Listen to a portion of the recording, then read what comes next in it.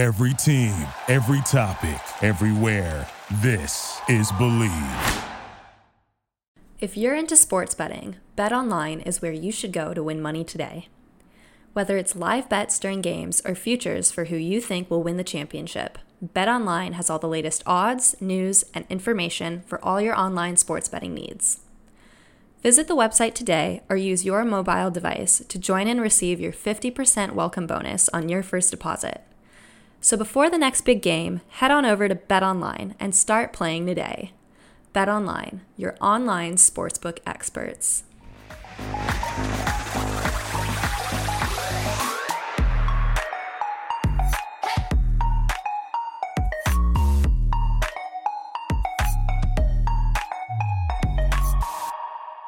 Hello, everyone. Welcome back to my podcast. I'm your host, Polina Edmonds, and today on the pod, I'm super excited to introduce our next guest. He is a two-time junior world champion, the 2016 U.S. national champion, a two-time U.S. silver medalist, Olympian, Dancing with the Stars champion, and media personality, Adam Rippon. Thanks, Adam. Paulina, thank you so much for having me. So glad to have you on the show today. My honor, actually. If we have to be honest, it's my honor to be on here. Oh, thank you. Thank you. So 2010 was actually my first nationals, which is where I first saw you skate and where I first met you, which you definitely don't remember. But I remember my mom telling me to watch you during the men's event, specifically because you were so young and talented. And of course, I had to get an autograph after and get a picture with you. So I have that amazing photo. We'll be sharing that on Instagram. I actually think I've seen this photo, and I because you're quite young yourself, but when I was like, there's some photos that I have of us when I'm also young, but you are very young, and I have them, and I think that they're so funny now to see them. I know. I've seen so many photos of us from random shows. Yes. After that nationals, where I was still probably like a junior, but we'd both be in like sparkly outfits in photos together and stuff like that. Yes, we'd be in matching costumes at a show, and I was older than you, but I was still a child, and you were actually a baby infant, still covered in like birth fluid, but in a dress.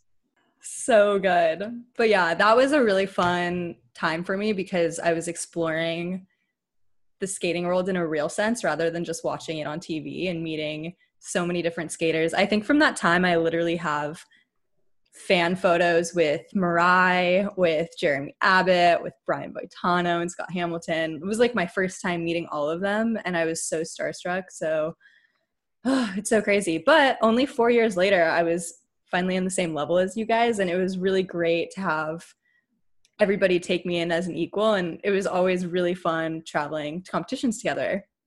Yeah, I mean, not even an equal. I mean, you were kind of like a superior because you went to the Olympics. But I remember the first time, because I think the year you went to the Olympics was your first year senior, I think, right? It was my first senior international. And you said, put me on that team because I'm going to do the tango in a yellow dress in Russia. And you were right. That's what you did. I did. I cha-cha'd. Cha-cha'd. Excuse me. Excuse me. I'm so sorry. I love it. I know. I had a lot of fire in me at that time. I dare to say you still have the same fire. Oh, thank you. It is still burning. Yeah. Like an incense. Mm-hmm. Passion never dies. No, it doesn't. Well, let's talk a little bit about your skating journey. So you made it to the Olympics 9 years after you first turned senior. Mm-hmm. You were super close in 2014, but no cigar. What was the journey for you mentally leading up to the 2018 Nationals? Okay, that is true. There were no cigars. But so I would say in 2010, in 2014, I was super close is, I think, a really generous term. And I'm going to go on the record and say thank you for making it so generous. Because I was, I think, 8th at that U.S. Championships. And we were unfortunately not sending a team of 8 to the Olympics that year in the men's category. But Yes. the year or two before, you were doing really well, both nationally and internationally. Okay, that's actually a fair point. So you were going in as somebody looked at for the team. It wasn't like you were way behind before it started. Okay, you caught me. That's true. Yeah, I had a good Grand Prix season that year. I think I even like stood up on a quad that was like fully rotated. And if we look back at my career, we would know that that didn't happen very often, if at all, maybe 2 other times. So amazing. Still actually incredible that in my whole career, I did less quads than a Russian woman will do in one program. But some Russian women. Thank you. And some.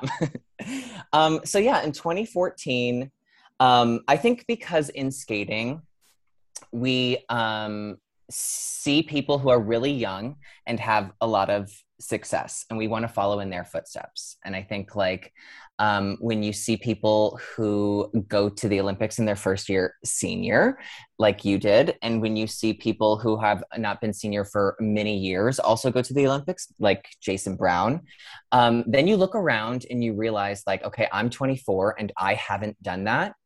And it was the first time like in my skating career where I was like, oh, I think that this is something that might not happen.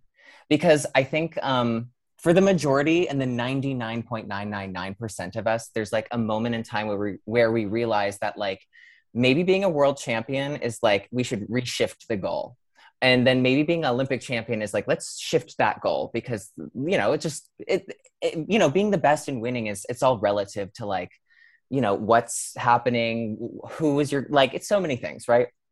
So I had like shifted a few of those goals of like what I felt was realistic, what was like reaching for the stars, all of that stuff. And this was the first time where I was like, okay, this might be something that might not happen. So what should I do next? And I didn't know what I wanted to do next. I felt like I'd wasted my time a little bit. I felt like maybe I had like wasted my coaches and my, you know, my parents' time. Because I think for so many people, you think like it has to be the Olympics or it wasn't worth it. And that's what I honestly felt at that point, was that like everything I had done, nothing was worth it.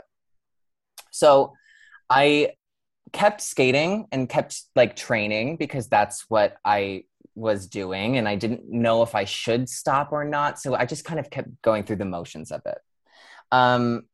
With that attitude, you might be surprised that my Grand Prix season that year was actually bad. And I remember thinking like, okay, this is just like, I don't know what I'm doing. I'm kind of like, I'm in my flop era. Mm-hmm. And I got to this moment where I said, okay, I'm going to get ready for nationals. And it was like 2015 nationals. And I said, I'm going to get ready, and I'm like going to just do everything I absolutely can so that it's like the best I can be. I don't care what the result is. I don't care about anything. I don't care if I skate my best and I get 10th. I don't care if I fall on everything. The only thing I know is like, I'm going to give 100% to everything. I'm not going to care about anything else. And this was like about 7 or 8 weeks before nationals. And so I started working out like crazy. I started skating more hours, and like I started to really enjoy it more because I wasn't worried or thinking I was going to let people down or like let myself down. And so I get to nationals and I have a like pretty strong short program. It felt like really good. I think I like stepped out of a quad lutz, but I landed a triple axel and I landed like a triple, and I was like, I'm amazing. And then, you know, like at the end of the day, of course, like, you know, it's like the quad lutz has to be out of steps. Imagine I did 0 steps before it. And, you know, like a few like other like little things where I'd like, it didn't get a level on a spin and everything. And I think this year was like the top 3 after the short, if I remember correctly. I ended up 5th. And I think it was like Josh Ferris, who is like, has that probably iconic short program that like, if you watch skating, it's like one of everyone's favorite programs.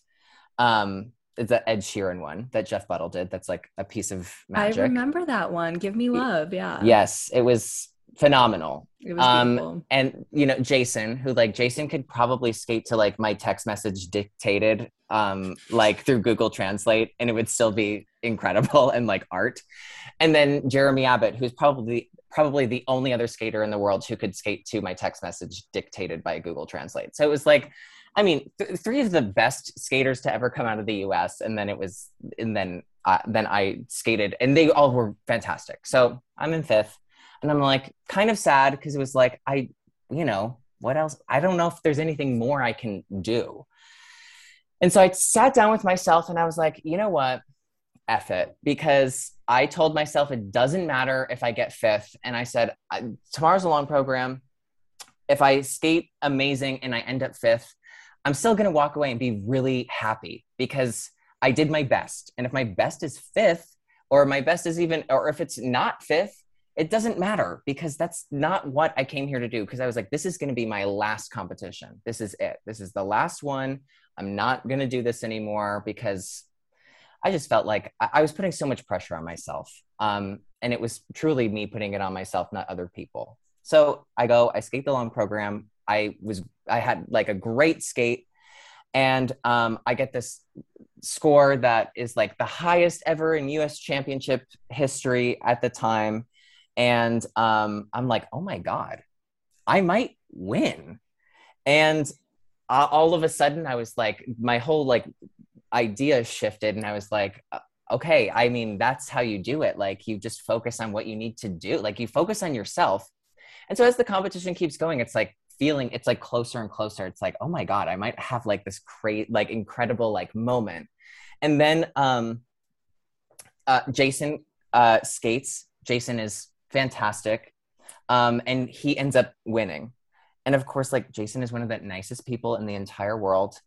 And, everyone's happy for him. But there's this moment where I'm like, I wish I could have like won. I skated so well. And then I thought, actually, I'm really still happy with how I did. And I'm actually really happy for Jason because I can only imagine the pressure that he was under to like win nationals after he had just gone to the Olympics and then like maintain that and then skate so well at nationals. And it was like, I can only imagine, I'm sure was really hard. And I'm actually really happy for him. And I'm also happy for me. And it was one of the best moments, I think, in my life to realize that like when someone has success, it doesn't take away from my own success or the way that I feel about what I do, because that's the only thing I can control. I can't control, that maybe I can't do this better than someone, or that like maybe this doesn't get judged in the way that I want it to get judged. The only thing I can control is how I feel. And so it was like in that moment where I was like, oh my God, these medals and these events that we go to, like they don't really matter, because like what really matters was like, I finally like cracked this code of like, when I put all of my attention into something is when I have the greatest experience from it. And so that was like a huge defining moment in my life, was like doing my best and not getting first and still feeling like I had like completely satisfied. And I think because of that, in the next 4 years, I was able to have like, I think the best experiences of like my skating career. I just enjoyed it so much more. Definitely. It sounds like you were your own catalyst to boost you initially. And then having that realization gave you so much more as you went closer and closer to the next Olympic Games, to 2018. And without that, mentally, it would have been a lot harder to keep training for those 4 years. Oh, totally. And I think, yes, I was my own catalyst, but it wasn't like by myself that I did that. Do you know what I mean? Like it was a Yeah. lot of people had helped me. And like so many people were like just so kind to me.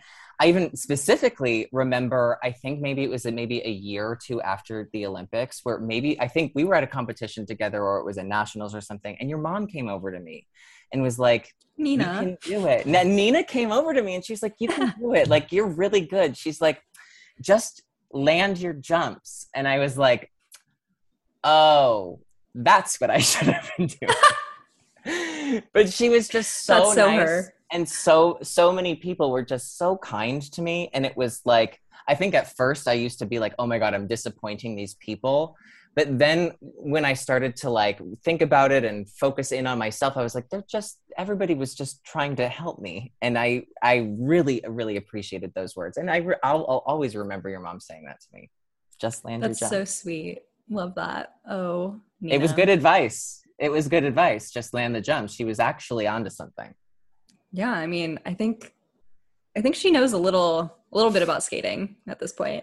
Yes. But yeah, I think to touch on what you said, as a skater, as a competitor, it is so scary putting yourself out there at every competition and hoping that you do well, not only for yourself, but your whole team. And like you said, so many other people watching, you don't want to disappoint anyone because of the amount of time and effort that everybody puts in to you as an athlete.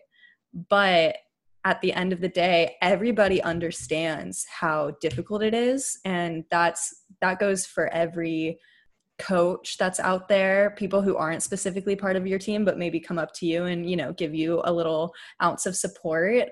Everybody has their own athletes and experiences doing the exact same thing. And so really, like you were saying, when somebody does well, everybody acknowledges it and everybody is happy for them because they know exactly how difficult it is to do it when it counts.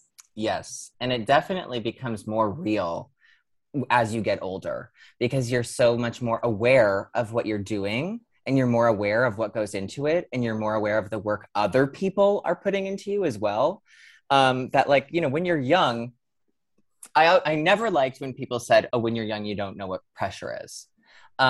Because when you're young, you know what pressure is. Like the most nervous I've ever been at a competition was like junior nationals. And when I was juvenile, like I remember thinking, I'm going to throw up. And I've never felt that amount of nerves in my life.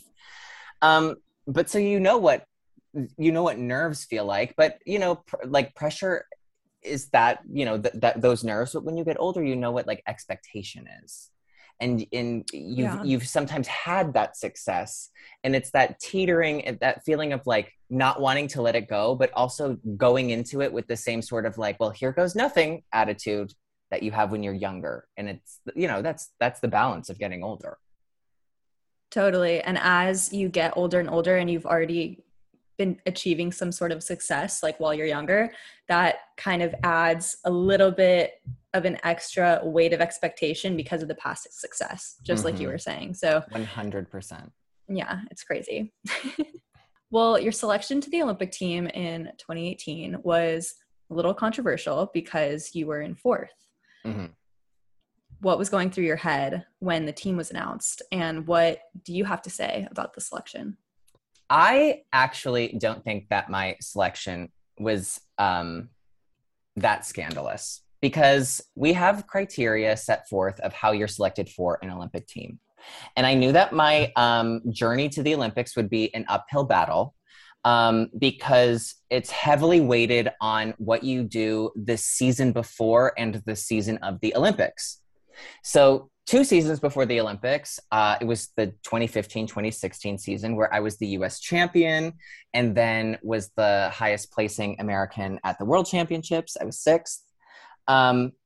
Then that next season, I did the Grand Prix series and I medaled at both my Grand Prix and I went to the Grand Prix final.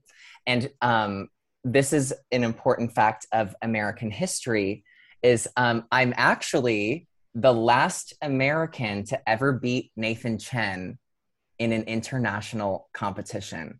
And that's actually tattooed on my back because Snaps for you. right. Of course, that was borrowed time, and then Nathan would never lose a competition to anyone shortly after. Knock on wood. So I went to the Grand Prix final, and then of course he medaled at the Grand Prix final, and at that point I was like, okay, I know what I need to do to like be on that team. I need to be on the world team in 2017. And so we're getting ready for 2017 nationals. And at this point I'm like, okay, I want to be like that reliable person. That's always like, if Nathan's there, I'm that reliable, like good American that's also with him. Get ready. It's like January 6th. I think we probably leave in like a week or so. I go to the rink, I'm like warming up, I break my foot. And so at this point, of course, like we're Fantastic. skaters, so we're good timing. As athletes and as skaters specifically, I think our minds don't work in the same way that like a normal person would, where you're like, my foot hurts, like, oh no, what happened? And I go, oh no, I broke my foot. I'm going to be lacking criteria for the Olympics. And everything after that was like, okay, I'm going to do everything I can to like make sure that I give myself the best shot. Also because at this point, I had this really heart-to-heart conversation with myself where I was like, if I don't ever go to the Olympics, it's actually okay. And it's fine because I've had millions. I've had a lot of friends I have millions of friends, Paulina, and I don't care what you say. I have millions of them. I have a lot of friends that have gone to the Olympics and have won or have medaled, and they're still the same people. Mm-hmm. Like they haven't changed as people. It's just an event. And when I realized it was just an event, it was like, okay, it became less scary. So I had come to terms with this like reality of like, if I don't go, I don't go. And if I do go, I do go. It's just a month like event that you go to. Mm-hmm. But I was like, you know what, let's do like this little game of seeing like how close I can get. And if I really can get there. Cause I was like, I think that I can, if I just don't take myself too seriously. So right after that nationals, I obviously didn't go. I was in a cast. I drove out to Colorado Springs and I like lived there for about 6 months. I did all of my rehab there. I got back on the ice there. And I did that because I did not want to feel or ever be home or like at the rink where I like wasn't skating. And I never wanted to associate like my home rink with like, oh, I was hurt here.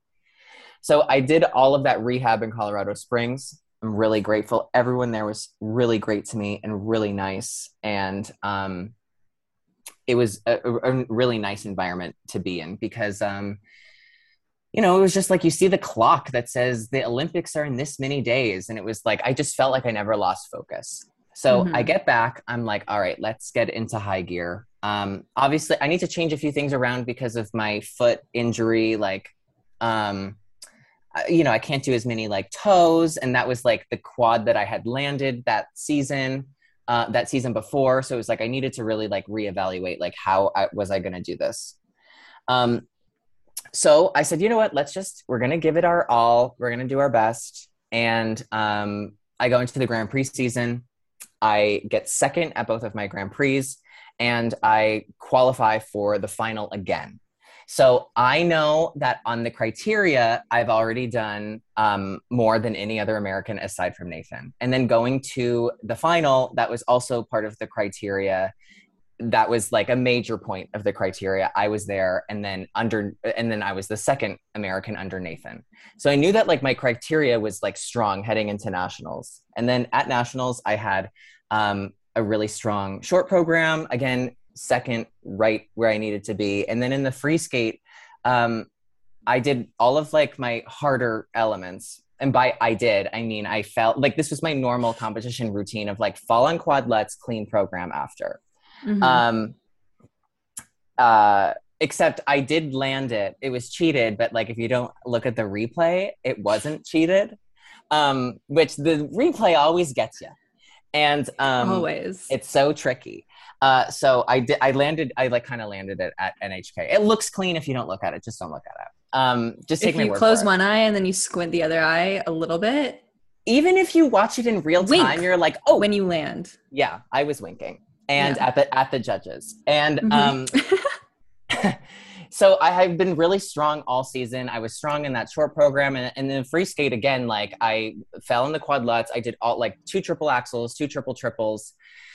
And at this moment in my mind, I'm like, okay, just like make it through. You're like actually going to go to the Olympics. And I like have 2 jumps left. I have like a sow cow and a lutz. And like I do the sow cow. And then all of a sudden it was just like, I just was like landed already. And I was like, I think I just did a single. And I was like, that is weird. And I went around and I like towed in for a lutz. And I think if I towed in any softer, I would have fallen asleep. Where it was just like, you know, when you tap and your like whole leg just like crumbles underneath you. So I did a single lutz, probably 1 inch off the ice, and was like, oh my God, I cannot believe that happened. And I ended my program and it was like, you know what? If the reason I don't go to the Olympics is because of these 2 single jumps, it's like not, that just happens. Like that's, you know, that's the way that it went. It wasn't because I didn't try hard. It's not because like I didn't work hard enough. Like that's just life. It's okay. And I got into the kiss and cry, and that's what I was saying to like Raphael and everyone, because they were really upset for me. They knew that like I'd worked hard. They weren't upset at me. But then when I saw the results of the competition and I saw like where everybody ended up, I looked at the results and I looked at the criteria, and I still, with my bad result at nationals, had the second best criteria. Like I had the strongest season at that point. It wasn't like my whole competition was bad either. Like I had a strong short program. So there was something to say about that. So, but you know, I think like in the past, I would say probably in 2014 and 2018, like there have been 2 examples of like me and probably Ashley Wagner where like criteria put us onto an Olympic team. And I think that like at that point, you know, it always sort of felt like, oh, nationals was when like we make this decision. And it was like nothing mattered, and only thing mattered the only thing that mattered was nationals. But I think like we're at a time now where it's like they really look at like your body of work and like what will you do. And so at that point I was like, I was nervous because like I didn't know what to expect, but I also knew that like I felt like I was in strong standing to be on the team. It took a little bit of time, but like at like 12:30 that night, I got the famous text message that everybody posts on Instagram if they make an Olympic team, which is amazing. So I was very grateful to be on the team. And I do think that like my bad skates, I had my long program at nationals was this complete motivator to like be even better at Olympics. And it was like a refocus of like, just focus on you and don't ever break focus, which like you need as many reminders as you can get before you go to an Olympics, because as you know, it is unlike any other sort of event you go to, because it is a free-for-all. It's not even a competition. It is a circus. Everything that you said really speaks to the way that criteria now looks at reliability in a skater and an athlete, especially when you're sending one to that big of a competition, because at the end of the day, everybody works so hard. And if you're not the most reliable or consistent, well, also like how are we playing the game? Do you know what I mean? Like that, those are the rules of the game. And if the rules of the game are like, you know, if you don't get in this placement at nationals, you're not going, you know, those are the rules. So, I mean, it's to know what you need to do and like what you need to get done. So, and that's a thing where it's like, if you know the rules of the game are to have good criteria, that's what my whole focus was. That's why I made sure that I was like ready, for Olympic level ready at a Grand Prix, Olympic level ready at the next one, completely prepared for a final. And, you know, that's harder to do than like try things out, see what works, and then like go to nationals and just like do it at nationals. Like it's a different mindset. I don't mean that it's harder. It's different where you're like focus is one event and these other events are like to lead up to that. And I think for skaters who like are on who really need to prove themselves to make an Olympic team, like myself, your focus has to be so intense at every event you go to. I think like, not that, Nathan isn't focused, but his focus is completely different. Where like, he's going to do what he needs to do, and he will, I'm knocking on wood, he'll win. And the same thing with like Yuzu or Hanyu, like he will win. But like the focus isn't to be like the best you can ever be at Skate America. Like their focus is that they go to Worlds and like they're going to be fighting for a gold medal. So like they're pacing for that event, where it's like when you're trying to prove yourself, your pacing is like 3 weeks next event, 3 weeks next event. And so it's just a different mindset. So I was just playing by the rules, Paulina. Me, I'm a rule player.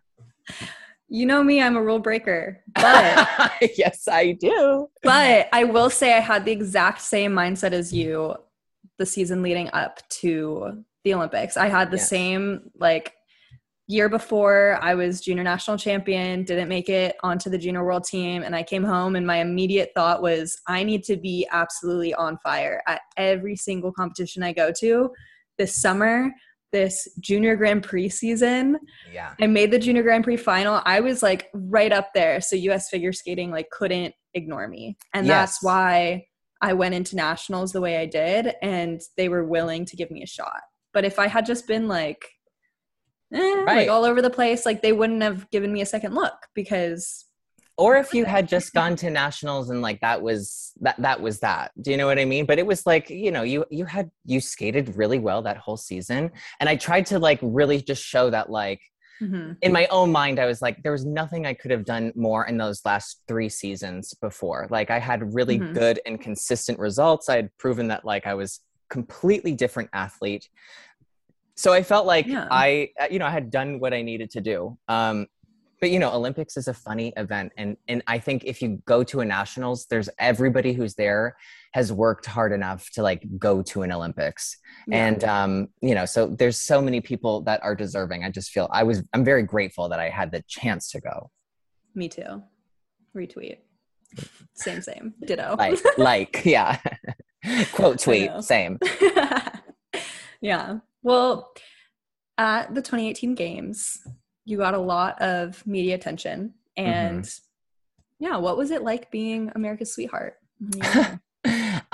It was, it's interesting to talk about now, because now, I've gone to another Olympics, and I have just came back from Tokyo, yesterday. And having been at this other Olympics, I got to see from like an outsider's point of view of like what that bubble is really like. Because everyone is like, oh, you're in this Olympic bubble. And it's very true. One, because like, even though we have access to like all sorts of information and whatever, so much of the content that's like put out that's Olympic related is blocked that we see. It's blocked if you're out of the country. So even if I wasn't competing, I could see, oh, now I understand why I felt like, oh no, I'm still seeing things. But when I got home, realized that like, oh, I'd really been in this like bubble. So to be in it when I was in 2018 and being there, yes, there was a lot of like media attention that I got.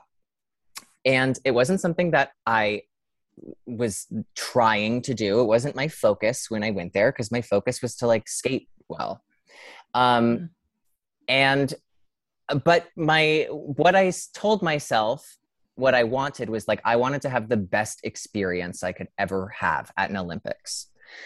And, I think you've probably listened to, and I've listened to, and there's probably a million other people who have listened to like people who talk about like their experience. And I remember like Tara Lipinski talking about how like she walked in the opening, she stayed in the village, she did all of these things. And I remember other people saying like, take advantage of everything that you can. And I think in my experience, I realized that like part of what I want to get out of my Olympic experience is I want to take advantage of everything I can. I just want to like enjoy. I want to have fun with everyone. I want to like laugh and joke around like how I love to do. I want to do that with everybody who's there. And I just want to have like the best experience I can have, because if I focus on myself, I'll be my best too. And you know, the response I got to that was at times intense, but I knew that like I really enjoyed communicating and making people laugh and talking with people. And so I knew that like, oh, I really like this, but I know that I won't have the chance to ever do this if I don't focus on what I'm here for. So it was always constantly focused back to being at the Olympics for the reason that I was there. And I would say that, you know, at times where it felt like a lot, I just reminded myself that the only thing that was telling me that anything was different was just my phone. And I remember looking at my phone being like, it's just this little box that has words on it. And so if you don't look at the little box, look around you, and none of that is different. Everything is the same. Your skates are right there. Your costume's right here. And so I was like, just don't take this little box too seriously, because it really doesn't. This little box is just that. It's just that little box. Focus on where you are and what you're doing. And that's what I did. So I just focused on like what I was doing rather than like, oh my God, all of this stuff around me is happening. And I think that helped me so much, because when I would do media things, I, you know, wasn't trying to be something else. I was just being myself. And then when I was at the rink, I also wasn't like, oh my God, like, you know, Britney Spears is watching. Like, it was the same. I was still at a competition, and it was like, you know, there's, you know, Javi Fernandez, and there's, you know, Kolyada, like everybody was still there. It was still the same thing. So it helped me to stay focused by not paying too much attention to it. Right. So what about after coming home? You seem to get a lot of really fun opportunities, things like Dancing with the Stars and other fun media things. How did those come about, and what was your reaction to this new buzz post-Olympics? The post-Olympic buzz was one of the most wild times that I've ever like experienced. I think for me specifically, it was interesting because I've always, like I said, I've always loved like talking with people. I've always loved making people laugh. And I've always wanted to do something like in comedy or in media, like things like that. I've always wanted to. I just never knew how I would like ever get started.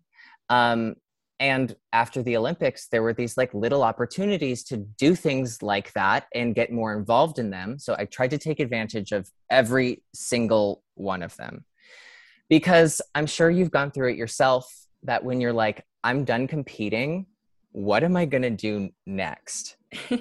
And it's this very weird feeling, because I think there was a part of me where it's like, I was grateful that like when I ended my long program at the Olympics, I knew like, this is a great place and time for me to like end my competition career, because there wasn't really anything like I needed to prove to myself. I felt like I was probably in the best shape that I would ever be in as an athlete. I didn't feel like I needed to go back and, you know, redeem myself at another thing or whatever. Like I skated 3 clean programs. I had done everything I wanted to do. There wasn't really anything I wanted to prove. And I felt like, okay, it's time for me to take a step back. So even having that clarity, you know, when I'm like, I don't know what I'm going to do next, where there's like lots of opportunities, it's like this mad dash to be like, let me try every single one and see what I like and see what I don't like. And so, yeah, there was like things that I did that were incredible and so much fun. Like Dancing with the Stars was so much fun. And for so many Olympic athletes, it's something that they get to do after. So it felt like part of that Olympic experience. But then there were things where it was like, I tried to do things where, you know, I didn't really love it. But so it was a lot of like experimenting, but it was like nonstop, very busy. And it was kind of scary, because it was like, what's going to stick? are like, will I still get to do things like this?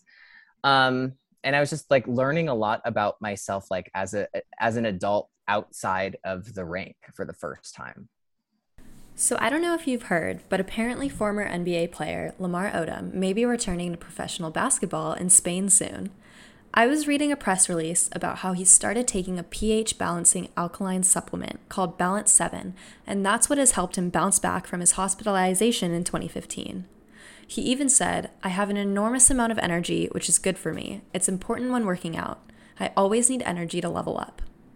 Couldn't agree with that more, Lamar. After watching him fight Aaron Carter in July's celebrity boxing match, I think it's safe to say that Balance 7 is working for him. Cool thing is, we've got a promotion running with Balance 7 right now, where if you go to their website, balance7.com, and use the code BELIEVE at checkout, you'll receive a free 4-ounce bottle of My Smooth Skin with any purchase of Balance 7 products. That product retails at $13.99, so I'd say it's worth it. Again, head to balance7.com and use the code BELIEVE at checkout and get in on the promotion. I know I will. If it worked for him, it can work for you too. So what types of things did you like that you hope to pursue in the future? Like, what are your future career goals? That's an amazing question, Paulina Edmonds, resident of California. Thank you. I think you are so welcome. I think I realized that I really love like entertainment, and I really love entertaining people. And what I've learned is that like my whole life before, that skating was my outlet to entertain people. And when I enjoyed it the most, it was when I went out there, and I loved the training. You know, I really loved training and working hard. But when I had my best performances at competitions, I always told myself, this is just a show. It's just a show. I'm not here to compete. I'm just performing. And when I got to do that, I enjoyed it. And then of course, like off of the ice at the competitions, I enjoyed too. I enjoyed like, you know, getting the chance to like prove a point to like a judge when I, you know, if I was like, what do I need to do? And I'd like be like, I want to make sure I'm impressing everybody so that I can, you know, get to what I want to do. And I enjoyed talking with the coaches. I enjoyed like entertaining people like off the ice. So I realized that it's that like in this entertainment world, it's very different because as an athlete, if you want to go to the Olympics, like if we both looked at each other and we were like, we're going to the Olympics in Milan, we would know every competition that we're going to do and every event like we would want to do for the next 5 years. Like we would know when we could book a vacation or when we could like take time off. And that's a level of like schedule that you just don't have in this world, this like entertainment space. Because it'll be like you'll work every day for like, you know, 15 hours a day for like 2 weeks, and then you won't do anything for 4 months. And you're like, I'm gonna die. And it's also like when we are athletes, like we work really hard and we need our work to speak for itself.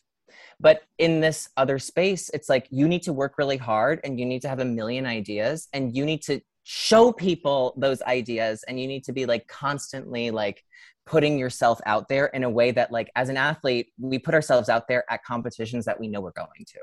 So it's like you can't be afraid to say what you want out loud. And I think this goes for like any sort of job or any career that like you go after.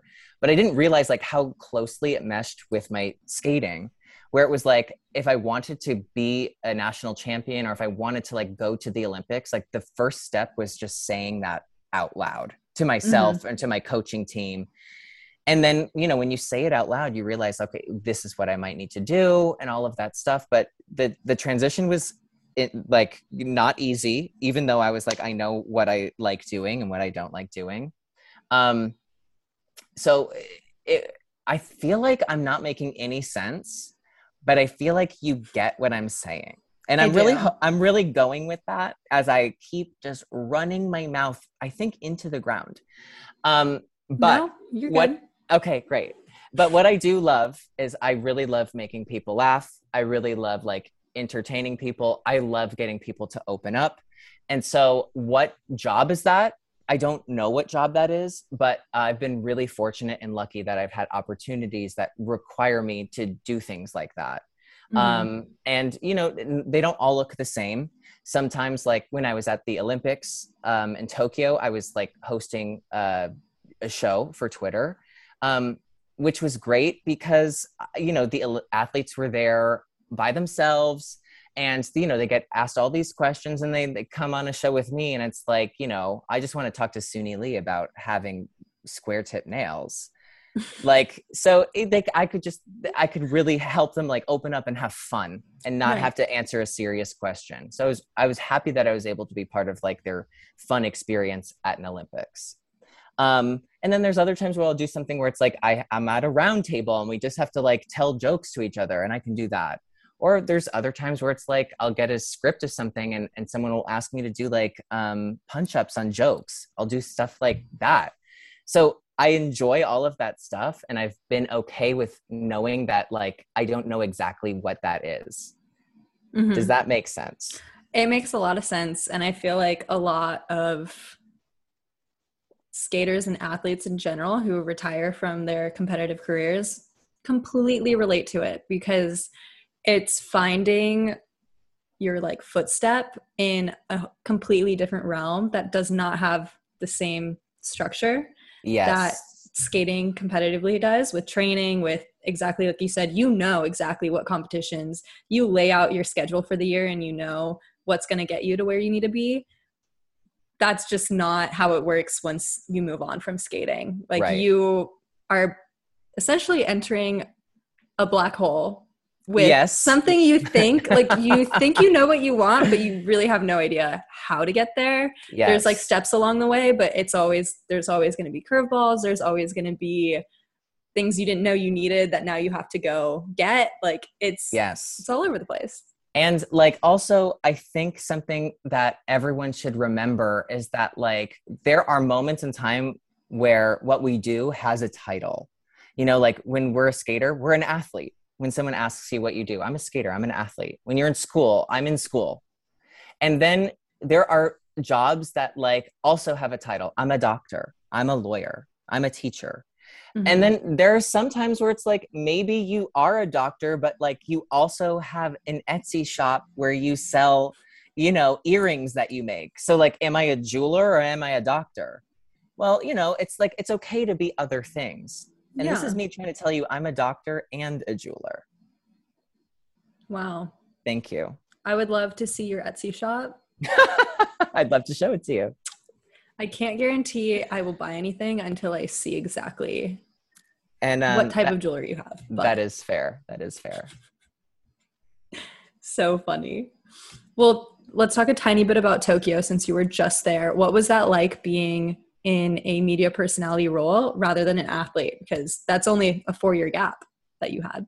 Yes. 3 year. Yeah. 3 year. So going to Tokyo, first time at an Olympic Games that wasn't a Winter Games, and first time going as not an athlete.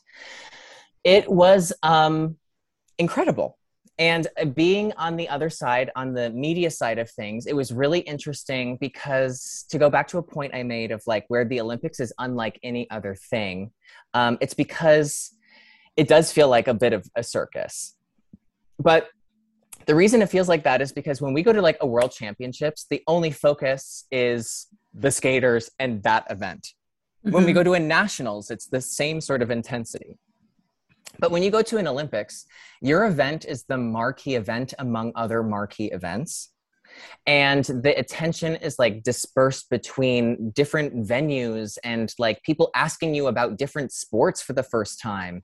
And because it's such a grand and world event, you're asked questions that you wouldn't normally be asked, sometimes about politics, sometimes about other skaters and other points of view or things that are, you know, are world topics. So it's completely different in that sense. And it was a reminder of how different it was.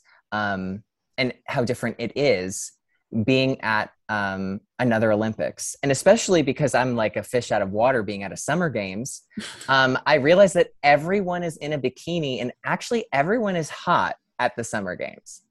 And I think that's one of the requirements, that everyone is hot. I would also say, yes. So just remember that. I will. I think I need to go to a Summer Games. Yeah, it was amazing to see so many sports, which I've never seen in person before. It was amazing how, when people say they've never seen skating in person before and then they see it done at an elite level and they go, that was so different. It was absolutely the same experience of, being at a gymnastics venue, being at a swimming venue, being at track and field. When you just see it done at the highest level, it is, you are beside yourself with like how impressive these athletes are. And the other thing is like, you realize that this is the moment people have worked for, and they're living in this, like this wonderful and at times volatile experience of being at an Olympics and getting the chance to be there and in the capacity that I was there for, having a chance for them to like enjoy that experience more, where they don't need to really give these motivational answers and they didn't need to like, be on their game, and just letting them be able to relax. Show personality. Yes, I was so happy to be able to do that, so that like when they walk away from that, they can go, oh, that, I had fun at that interview, or I had fun in this space. Because for a lot of the athletes, they get there, they have their event, they go through this like media circle, and they're on a plane the next day because of the coronavirus. So the experience is very fast. And it's not in the same kind. It's not the same kind of experience we might have had, where we get to stay and we get to have McDonald's and we get to meet everyone. So getting to be there in that capacity, I didn't know what to expect, but I'm so grateful, and I was so happy to be there and get to meet so many incredible people, and also be able to like kind of help them and remind them like how impressive what they've just achieved is and was. Definitely. The Olympics are so, so special. I really liked how you said this is a crazy moment for all of the athletes' careers. And the fact that you got to be there and share in that moment with them is so cool. So absolutely amazing. I mean, it really was. And to see so many things that I've never seen in person, like gymnastics is unhinged. It is truly the most wild thing I've ever seen live. It's crazy. I know. I saw the 2016 trials because they were in San Jose. Yes. So I watched them with I didn't take my mom. I took my best friend's mom because she used to be a gymnastics coach. You needed to go with an expert. Coach. Yeah, of course. Yeah. She was like from Siberia, and she sat with me, and it was actually amazing because she could describe all of what was happening. And then when they were announcing the teams, I had no idea, which girls were, I knew which girls were getting picked, but I didn't know if it was controversial or not. Like I didn't know anything, but she was sitting there and she's like, interesting. And it was crazy. Because it's the thing with gymnastics that's interesting. It's that like, there's like, there are specialist roles and things like that, where it's like, if we look at it's funny because I feel like I know so much more now because I did so much homework before I left so that I knew what I was looking at and things like that. And having been there now, I feel like it just feels like my first language now, but it's just interesting because like, the team element to gymnastics is it's obviously totally different than figure skating because there's four in women's, it's 4 apparatus, which basically each apparatus is like its own sport. So you'll have a few all-arounders, you'll have people who are consistent, and then you'll have people who are just specialists to just boost that score and then hopefully make it to an event final. you know, there are more medal opportunities and it's a different ball game. So, you know, when you do like at like a US trials for gymnastics, it's not uncommon that like 1 and 2 are on the team and then like 7 is also on the team. And you're like, huh? But it's not controversial. It's like everyone knew that was going to happen. No, exactly. It's such a cool sport. I have so much respect for gymnasts. Yes. I was Insane. like in the gymnastics arena often because it was one of the venues I requested to have like access to. That was like in my like bubble. And then, and also like rhythmic gymnastics was like unbelievable to see in person. It is the one that like the level of skill and coordination is unreal. It was unreal. It was like one of the best moments of the Olympics for me was like getting to see the rhythmic gymnastics. That is so amazing. I know. I feel like rhythmic gymnastics doesn't quite get the same level of attention as artistic gymnastics. Yes. Which I only knew it was called artistic gymnastics this games. I found that out, I'll be honest, 2 weeks ago. Yes. Yeah, same. But yeah, it's so nuts. Oh, the Olympics. I'm so excited for the next one, which is in half a year. Ooh. I know, that is wild to me. Because one, it's wild that like we're gonna have this Olympics in 6 months from now. And then aside from that, I think what's wild is that I think we're going to have another COVID Olympic experience, even plus.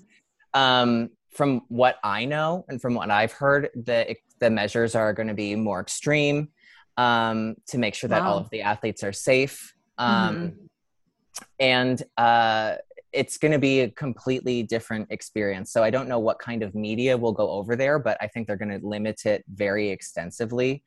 And I think they're going to try to have the best possible games that they can have, but they want it to be safe. I mean, we're still in a pandemic, and it's just figuring out how to have these events, which I think is so great and so helpful for so many of us who are now as a viewer, just to see an Olympics and to see something that that's going on right now. It's inspirational.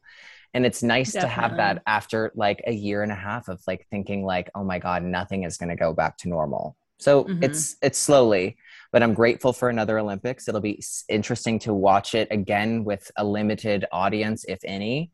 But I'm really happy for the athletes that they can have this experience, because it would have been devastating if, to lose a whole generation of athletes.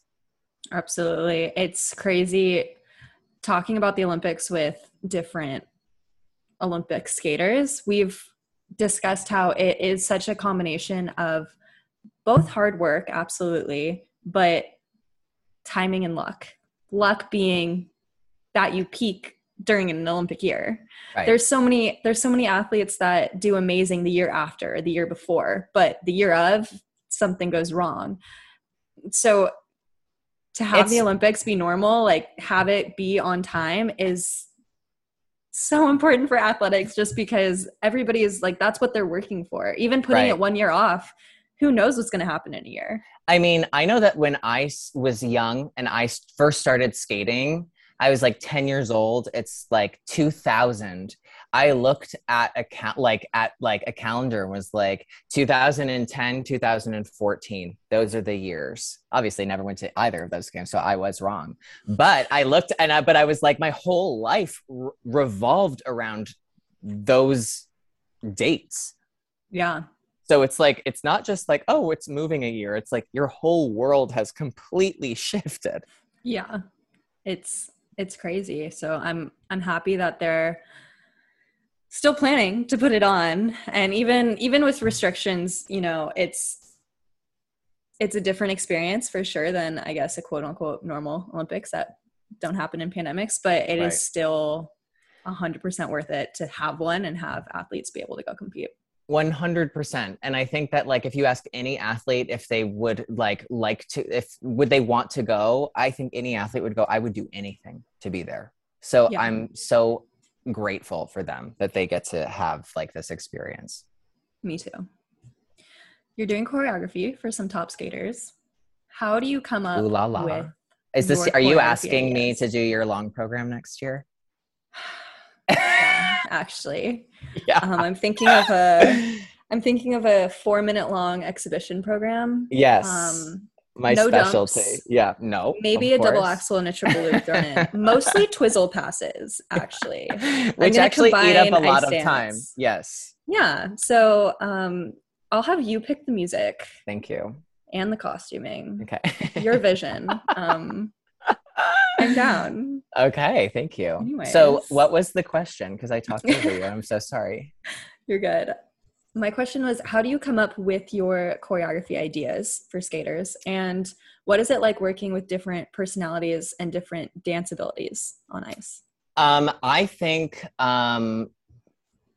skaters who come to me asking for choreography come to me for a reason.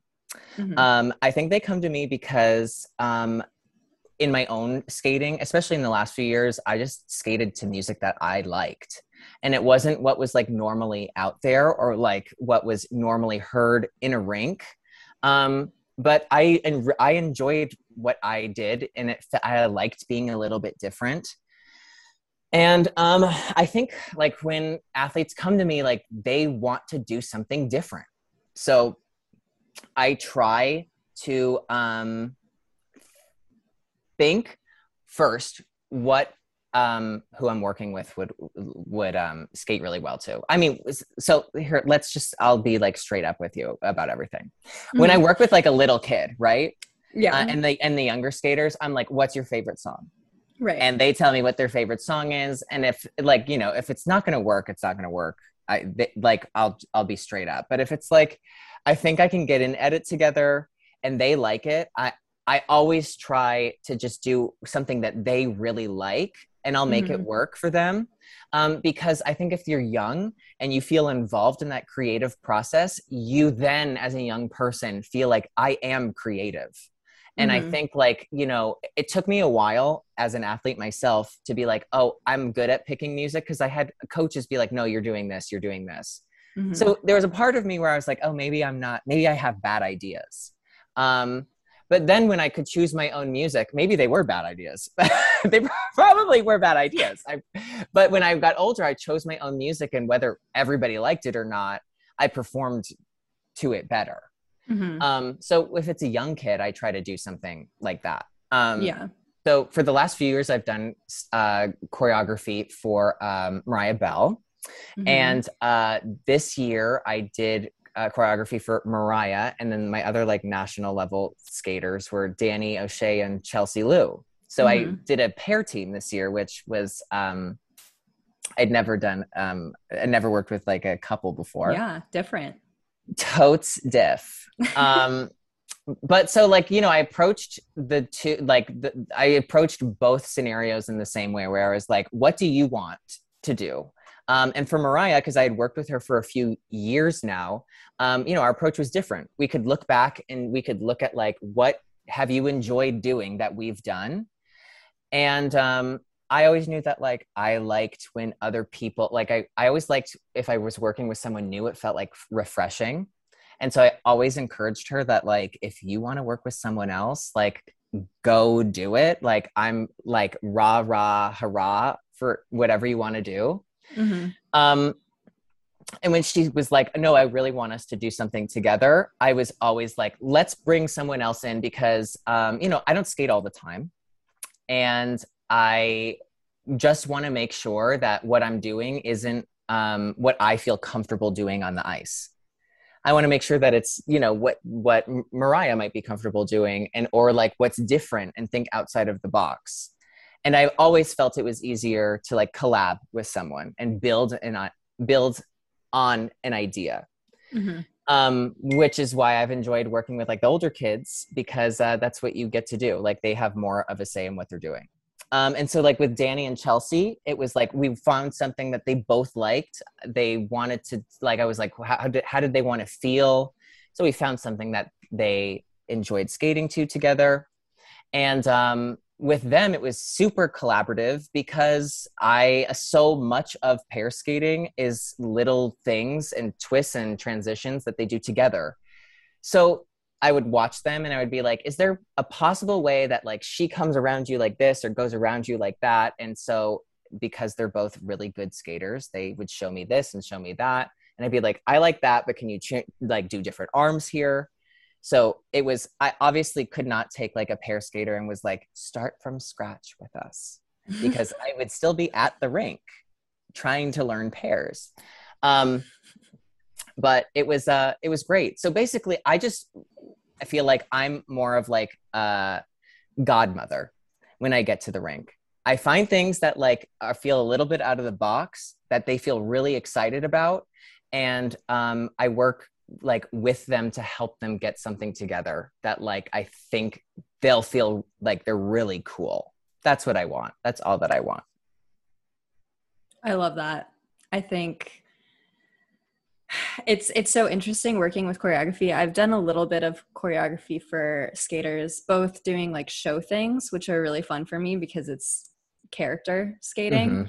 But I did some choreography for some younger level skaters in Mexico last year, actually. And like you were saying, to have a kid skate to music that they really like makes them more excited on the ice. And I choreographed a program to Chandelier by Sia. Great and music. Yeah. And of course, we had to add the actual choreography that Maddie Ziegler does into the program. You have no choice. You're legally bound. Not. Yeah. Yes. And I mean, she's doing it before I even tell her to do it, which is awesome because she's just so excited about it. Adding in a little TikTok dance at the very beginning of the program. Wow. Kids' eyes just light up. I love it. No, it's great. I mean, and that's the thing. It's just like you find things that they enjoy doing and find movements that they like. And that's how it all begins, especially when you're young. Like when you're young, like it has to be something that you enjoy. It has to be a few things in there that like push and challenge you. But at the end of the day, when they walk away, they feel like this is really cool. And I helped, because that's, I think, really important. Exactly. Do you think that choreography is something that you want to keep doing for more and more top skaters? I think that I'll do it as if someone asks, and or if somebody wants like help or whatever. I'm so open to that. I don't know if it's something that like I'll ever like pursue full time. Yeah. Because I don't know if it's just something I'll pursue full time. I think there's some incredible choreographers out there, and I think there's some incredible skaters out there that do such great work. So there's no lack of great stuff that's available or that's going to be created. I know that like I enjoy it, and because it's not something I do all the time, it's a great like outlet to get my body moving and like think creatively in that sense. So I enjoy it in that way. But you know, I don't get to a rink consistently. It's hard for me to like find time to really like be reliable as like somebody who can like work with somebody all the time. So I don't know if like it's something I'll keep doing, but if there are people that ask, like, yes, I'll do something. I'll help. I love, you know, skating is like my first love. So obviously I'd like to do anything to like, you know, stay in touch with it. Definitely. Well, what do you think about current skating today? The direction that it's been going. And since it's the Olympic season, who do you have your eye on? Okay, Paulina, I thought you'd never ask. Wow. So let's talk skating. Let's talk men first. Okay. So this is what I think about men's skating. I think in 2014 and 2018, what we saw was the beginning of this like, it was sort of the answer to like 2010. Okay. So like in 2010, what was scored the best was a clean program. And then there was this sort of like, okay, if our focus is clean program, are we like losing people who are trying harder things? And that's sort of like the Lysacek Plushenko of it all, right? So like Plushenko lands a quad, should be in theory, like higher than Evan, but Evan does everything to a higher quality. So quality is winning out versus quantity. So then there's this sort of like adjustment period of like, maybe we should try to like value people trying things, so that like if they mess up, they're not out at a disadvantage. So what happens with that is that like the programs sometimes get messier because now people are trying like harder things. So I think like in men's skating from like 2014, from like 2010 to 2014, programs got a little messier. And then from 2014 to 2018, they also got a little bit messier. But like, let's look at what was happening. We had like Yuzuru Hanyu come and really like step into the picture.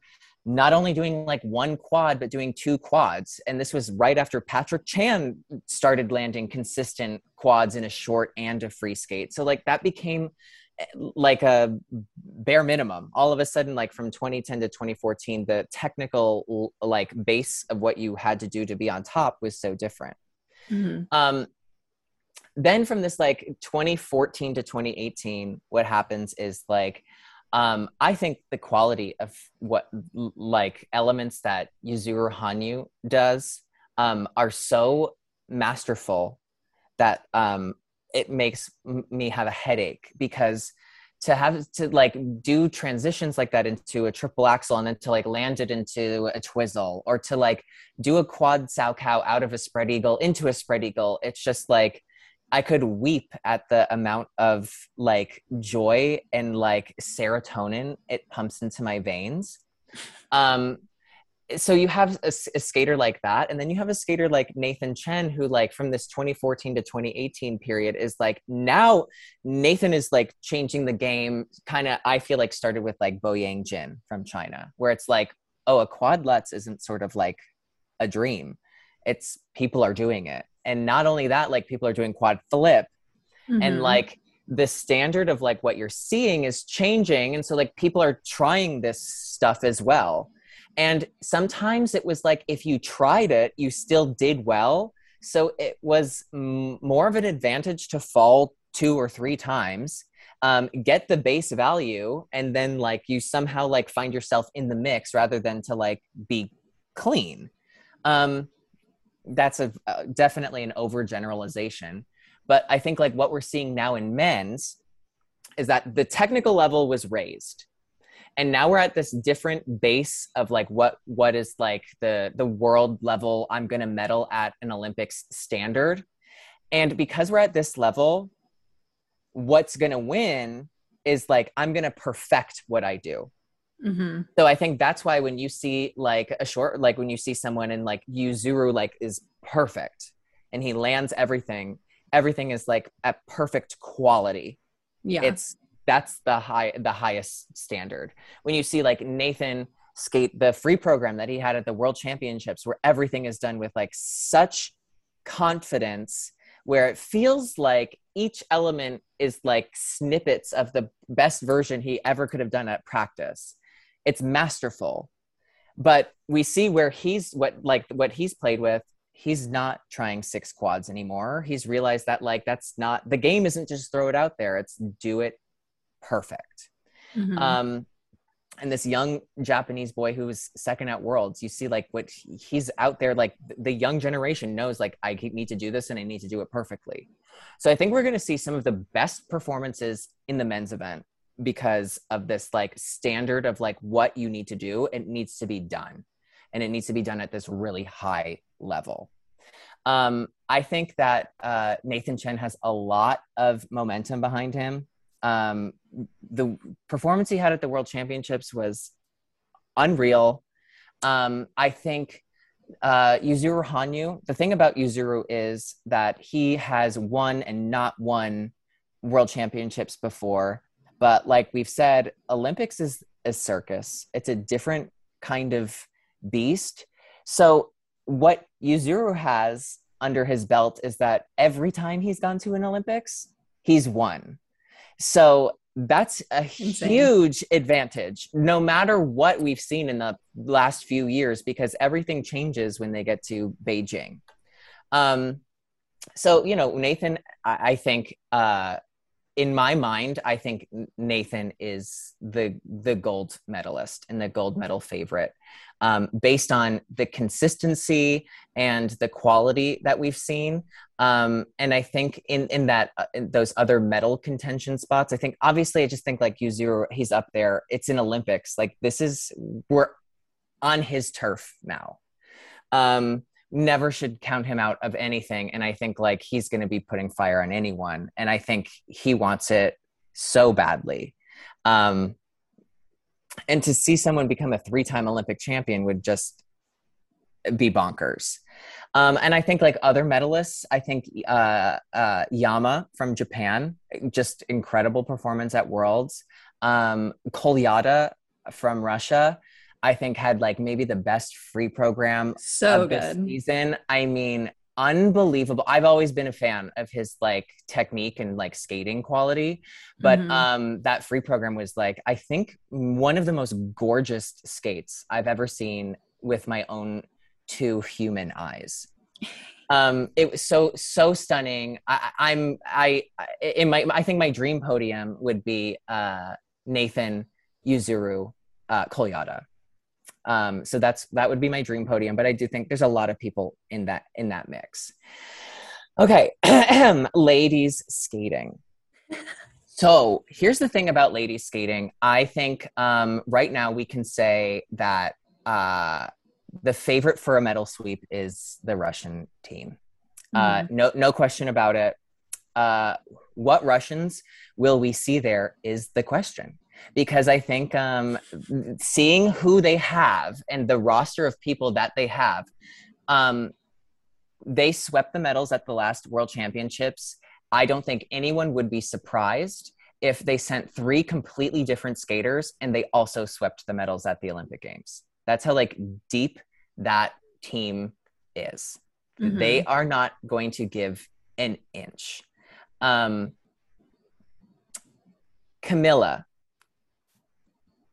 I think that for me, I think Camilla is the gold medal favorite. I've never seen anyone on planet Earth do jumps so effortlessly. The triple axel, the quad toe, with the extension.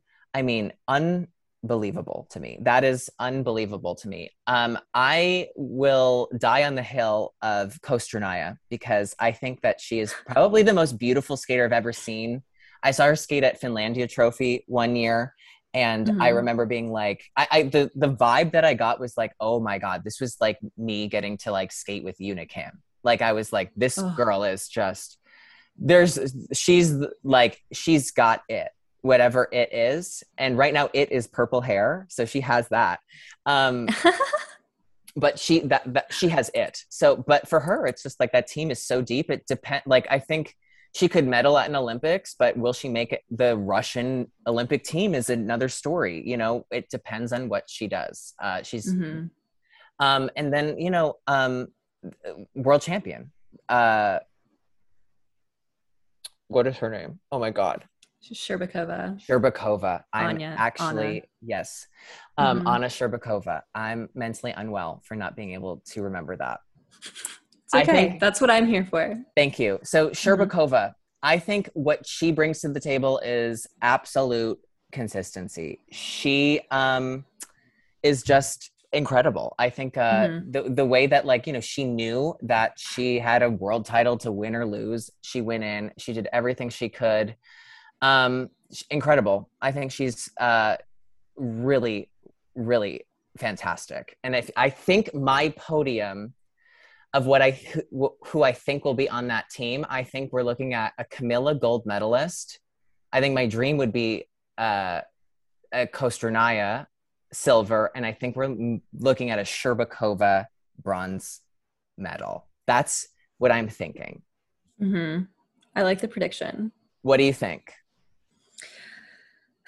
It's really hard and early to tell, I think, especially when it comes, like you were saying, to the Russian team. It's also interesting to see whether or not the judges are going to want a Russian medal sweep, or if they're going to want, you know, one of the amazing Japanese skaters, one I of our think- amazing US skaters. Like, Yeah. who knows? Who knows I what's gonna think happen? we're at the point where it's not what the judges want. It's just what's going to happen. Because it's true. I think when you look at somebody like Trusova, you see Mhm. her kind of in that mindset of like the men of that 8-year range of like, I'm going to just throw it out there and see what happens. And at some competitions, she throws it out there. She's not landing everything, but it's so far and above what everyone else is doing that it wins. And sometimes that works and sometimes it doesn't. But like the standard of what you need to do just to leave to go on an international competition is so completely different that the whole world is playing catch up. Yeah. Because you know, if we look at like the United States, and you know, I think what the United States and other girls from around the world bring is like a real woman skating. Yeah, It's full like package real, skating. it's women's skating. I think Kosternaya brings that to the table as well. And I think Sherbakova is like, it's kind of stepping into that role. She's not a little girl anymore. So there are other women coming, but it's like when you go to a US Nationals, it's like you're watching women in their 20s. You're watching a few teenagers, but you're watching like the top women are, you know, in their 20s. They're women. They're skating with power. They're, you know, I love watching that kind of skating. But the powerhouse that is Russia is like, you have to be doing a quad, you need a triple axel. And I think when you look at other countries, like the other countries might have one skater that does that. So that skater is like already competing at a different like mindset of like, oh, I know I can do it. But if you're at a competition and everyone is doing it, it's like, that doesn't matter if you can do it or not. Yeah. So it's just, it's pushing the sport in a completely new direction in terms of what's going to be required for, like you said, internationally, like technically, yes, whether or not all the skaters are going to start doing it, and then it's going to be quality like the men. But we're in that really rough early stage right now. Because we're just seeing what the women are capable of. And I think not even what are the women capable of. We're seeing like the women who are competing now, we're seeing like them figuring out what's my best version of me at this competition. Because still right now it's like, you know, maybe it's me doing all of this, or maybe it's not me doing this. So they're finding a balance. But it's really interesting to watch. And the crazy part about them finding their balance is that they need to find it so much faster because they're competing in this like a group of 5 girls that need to have their moment immediately. So we're going to see really great performances also in ladies. But I think that there's no way around a Russian medal sweep, and the athletes deserve it. Like the way that they've all like just knocked it out of the park. Phenomenal. Yeah. What is your personal preference in terms of if you were a judge and you were allowed to award a skater at Worlds or Olympics or whatever competition, is something that you value more what the Russian girls are doing, like the jumps, over most of the other part of the program, or are you more like what the other countries are bringing in terms of like womanly skating? Okay. So if we're talking about like favorite skaters, like in women's, like I said, Kosternaya, Hill, I'll die on. One of the most fantastic skaters I've ever seen in person. Incredible basics, like excellent skating, power, transitions, movement. That for me, that's it. That's the skating. And there's some sort of like maturity to it as well. Even if she is young, when I saw her, there was a level of maturity to it. I think when you watch someone like Camilla, you're watching somebody who like still comes off as young. That, you know, I wish I was young. I'm going to the doctor to look young. but like that's all I can do now to be young. So like, you know, when I watch that, I'm like watching somebody who is young. Mm-hmm. And I would prefer to watch somebody who is like an adult person, like in their like, you know, like really mature. Yeah. With that said, Camilla skates with such like mastery. What she does is, I think, stunning. Jumps, like I said, like, dang, those are beautiful. They're exquisite.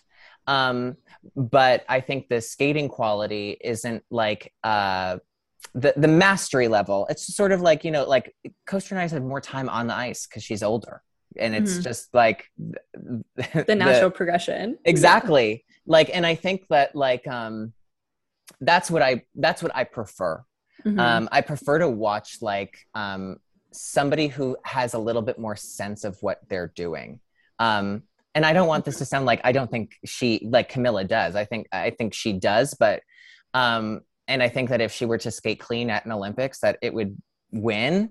But to button up my point is that I think that like if she were to skate really well, I think that she would skate even better in 4 years, because she has this like incredible level of technique. But like I would really love you know, her as a specific skater, I would really love to see, because she has all of the qualities to be somebody who I would go Google. Yeah, just have it developed. Exactly. Yes.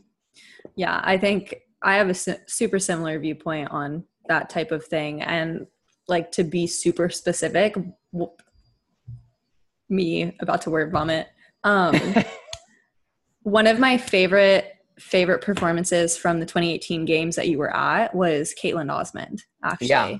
Who got the bronze behind Alina and Zhenya, who also had terrific skates, but I really felt something from Caitlin's performance. And that's something that comes with experience and developing your artistry and time at the end of the day. I mean, if we go back to like that specific event, I don't see it like right now. I don't remember exactly how Caitlin skated and if she had like a mistake or something. I just know that like her skating overall was my favorite to see of the medalists.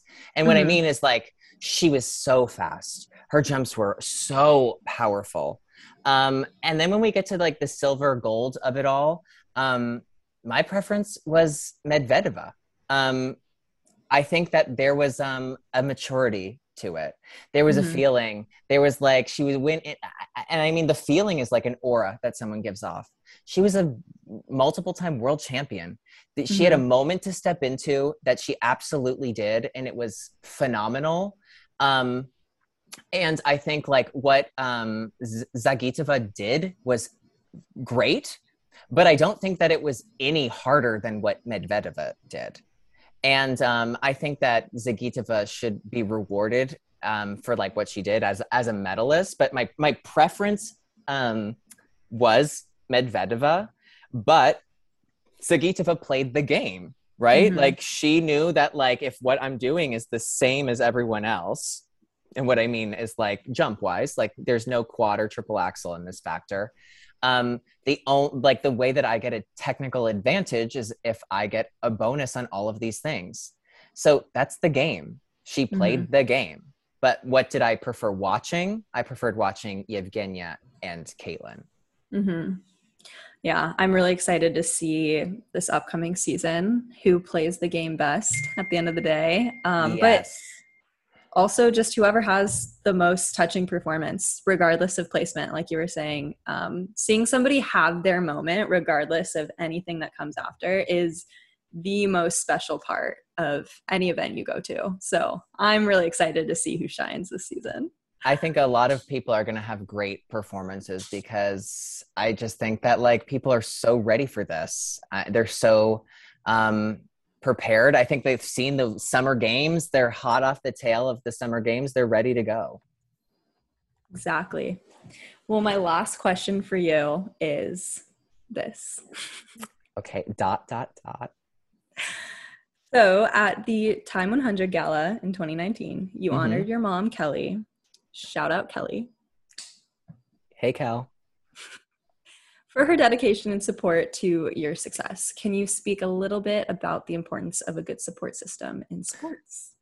Yeah. I would say that, like, one, you probably know yourself. I mean, you know even better than I do of how helpful it can be to have a parent involved. When I listened to your podcast and listened to your episode with your mom, I was really impressed how your mom would coach you at the rink and then say, I want you to have friends over. And it, like, that's when it ended at, like, what was happened at the rink ended at the rink. That balance is so important that, like, you know, your parent can be there to help you and motivate you, but, like, it needs to not feel like it's that, like, how they feel about you as a son or daughter or child isn't tied into, like, how you're doing on the ice. Mm-hmm. And I think you probably also know this as well, is that, like, as you get older, your relationship with your parent has to change. And skating is one of those interesting things where it's like, when you're young, the parent has to make the decisions. And in some cases, like in my case, my mom wasn't a skater. She didn't know if she was making the right choices, but she had to be like, you know, do her own research and do all of this. And then there comes a time where it's like, you become the expert and the parent isn't. Where the parent has to, like, trust that you're making a decision that's good, and you need to trust yourself that you're making a good decision. So you need to be open to, like, that relationship changing, but to have somebody there that it's, like, unconditional, that they are on your side is invaluable. I definitely couldn't agree more. It's crazy. It is so crazy, as you're saying. Mm-hmm. I love it. Well, thank you so much, Adam, for coming on the show today. I really, really appreciate all of the insight that you gave, and I'm sure all the followers and the listeners of this podcast will as well. Well, Paulina, thank you so much for having me. I've loved chatting. I love chatting skating any chance I get. And I can't wait to listen to this episode and every episode that comes after, because I'm a Paulina Edmonds stan forever. Wow, that means so much, Adam. Thank you. My pleasure. Well, I hope you guys enjoyed this podcast. Please leave me a comment, leave me a review. I love hearing what you guys have to say. Follow me on my Instagram. That's where I'm promoting this. My username is @PaulinaEdmonds. And please DM me if you have any requests for my podcast, any interview requests, or if you yourself would like to come on and you have a fun skating story that you'd like to share. I'm always looking for new voices to feature, so please reach out to me. And stay tuned for my future podcast episodes. I release every Tuesday, and I can't wait to talk to you guys next week.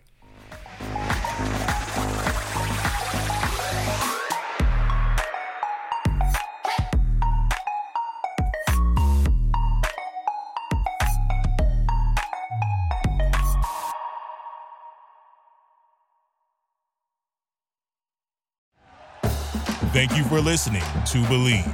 You can show support to your host by subscribing to the show and giving us a 5-star rating on your preferred platform. Check us out at Believe.com and search for BLEAV on YouTube.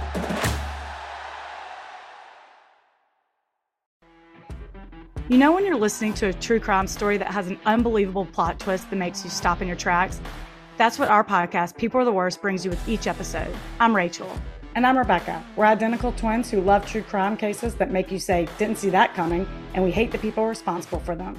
Listen to People Are the Worst now on Apple, Spotify, or wherever you get your podcasts.